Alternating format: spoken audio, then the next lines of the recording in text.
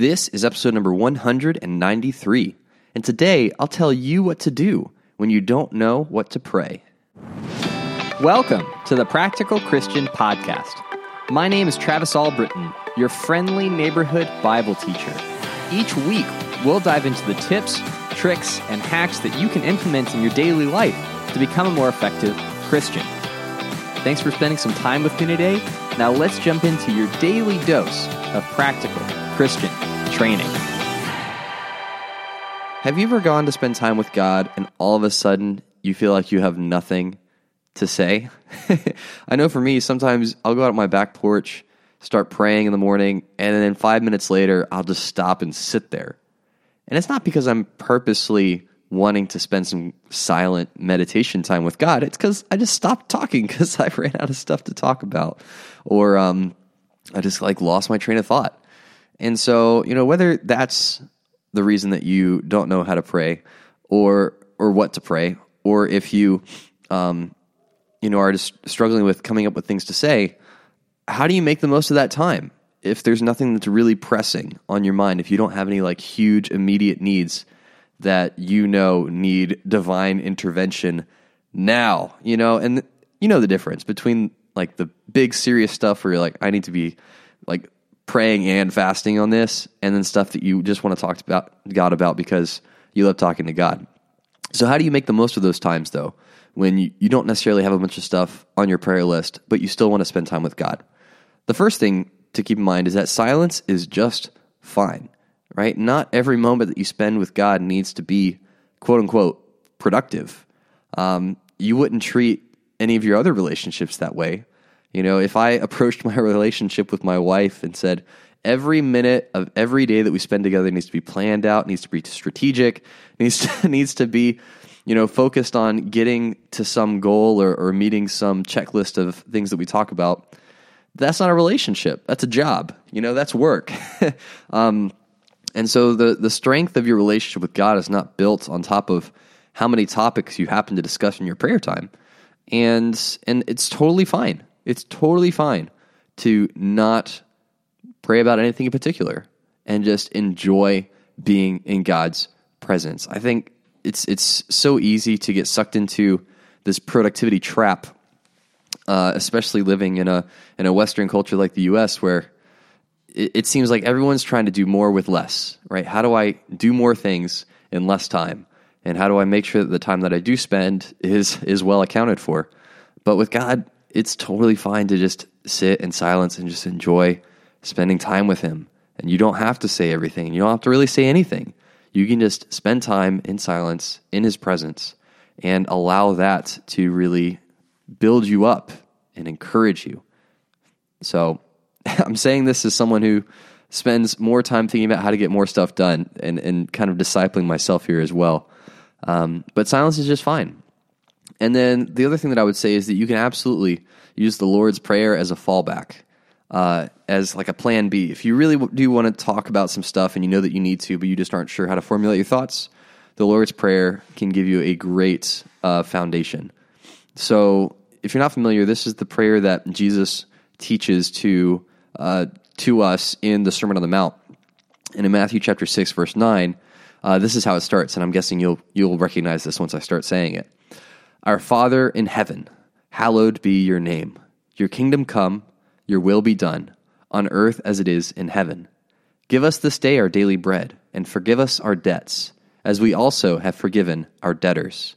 And lead us not into temptation, but deliver us from evil. It's a very famous passage, very famous prayer. And in there, what you get is a wealth of topics, things that Jesus instructs us that we should be focused on and bringing to God in prayer. And you can kind of break up into 5 main sections. The first section is about praising God, just thinking about all that God has done in your life, thinking about who God is, how much He loves us, the sacrifices that He's made, the ways that He's moved, how we see Him working in the lives of the people we care about, just acknowledging how awesome creation is and thanking Him for the opportunities that He's given us and the doors that He's opened. Those are things that we can absolutely pray about and really draw near to God with. The second main section in the Lord's Prayer is about bringing God's will and or kingdom to earth. So really just trying to live out a kingdom of God lifestyle, which essentially means living on earth in a similar manner as you would if you were in God's presence in heaven, where Jesus is King, Jesus is Lord, and he's directing our day-to-day lives.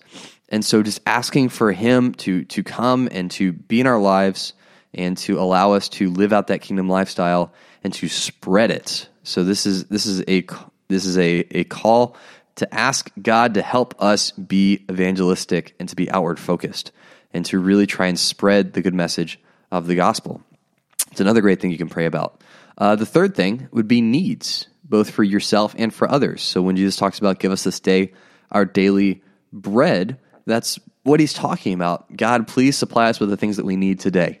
And that's where you can talk about your financial struggles, relationships, difficult things that are happening in your life, health needs, whatever it is. Like, there is absolutely a time and a place and a need to talk about that stuff with God.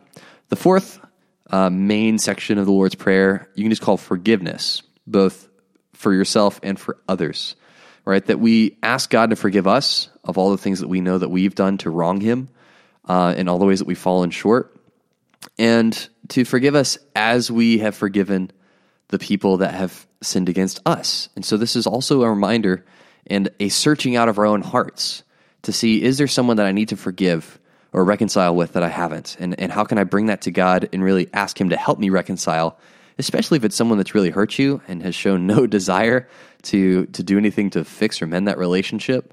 It can be really difficult to go and really forgive someone from the heart. And so battling it out with God in prayer is really, really important. And then the fifth main section is about righteous living, right? Inviting God into the fight over sin, where we say, lead us not into temptation, but deliver us from evil. And really just this focus that falling into temptation, living a sinful lifestyle is not something that a follower of Jesus desires or wants any part of. But it's not something we can do on our own. Our lives before we became Christians are enough of a testament to that as any. And so asking God to help you live a righteous life and to live that set-apart life is something that we should be doing in prayer. So it's easy to get discouraged. Coming back to not knowing what to pray or how to pray, it's easy to get discouraged and self-critical when you find it hard to pray to God. But if you get stuck, just remember, silence is totally cool. If you don't run through your entire prayer list, it's not like you failed as a Christian. It's totally fine and sometimes exactly what you need to just sit in the presence of God. But if you do want to pray and you do know that you have things that you need to pray about, but you just aren't sure what they are, then you can absolutely use the Lord's Prayer as a guide and as a template to help guide your thoughts. But just remember, at the end of the day, God already knows what you need, and he just loves to hear it from you, which is a really cool thought. Well, that is it for today. Make sure to smash that subscribe button to get daily practical tips just like this one. This podcast is ad-free thanks to my Patreon supporters. If you'd like to partner with me in helping Christians around the world be more effective for God, all you have to do is go to patreon.com/Practical Christian Podcast and consider becoming a patron. And if this episode helped you in some way, please pass it along to one person you think would benefit from listening to it. Every day is an opportunity to grow closer to God and make a positive impact on the people around you. Take action with what you've learned and help make the world a little more like heaven. Thanks for listening, and I'll talk to you soon.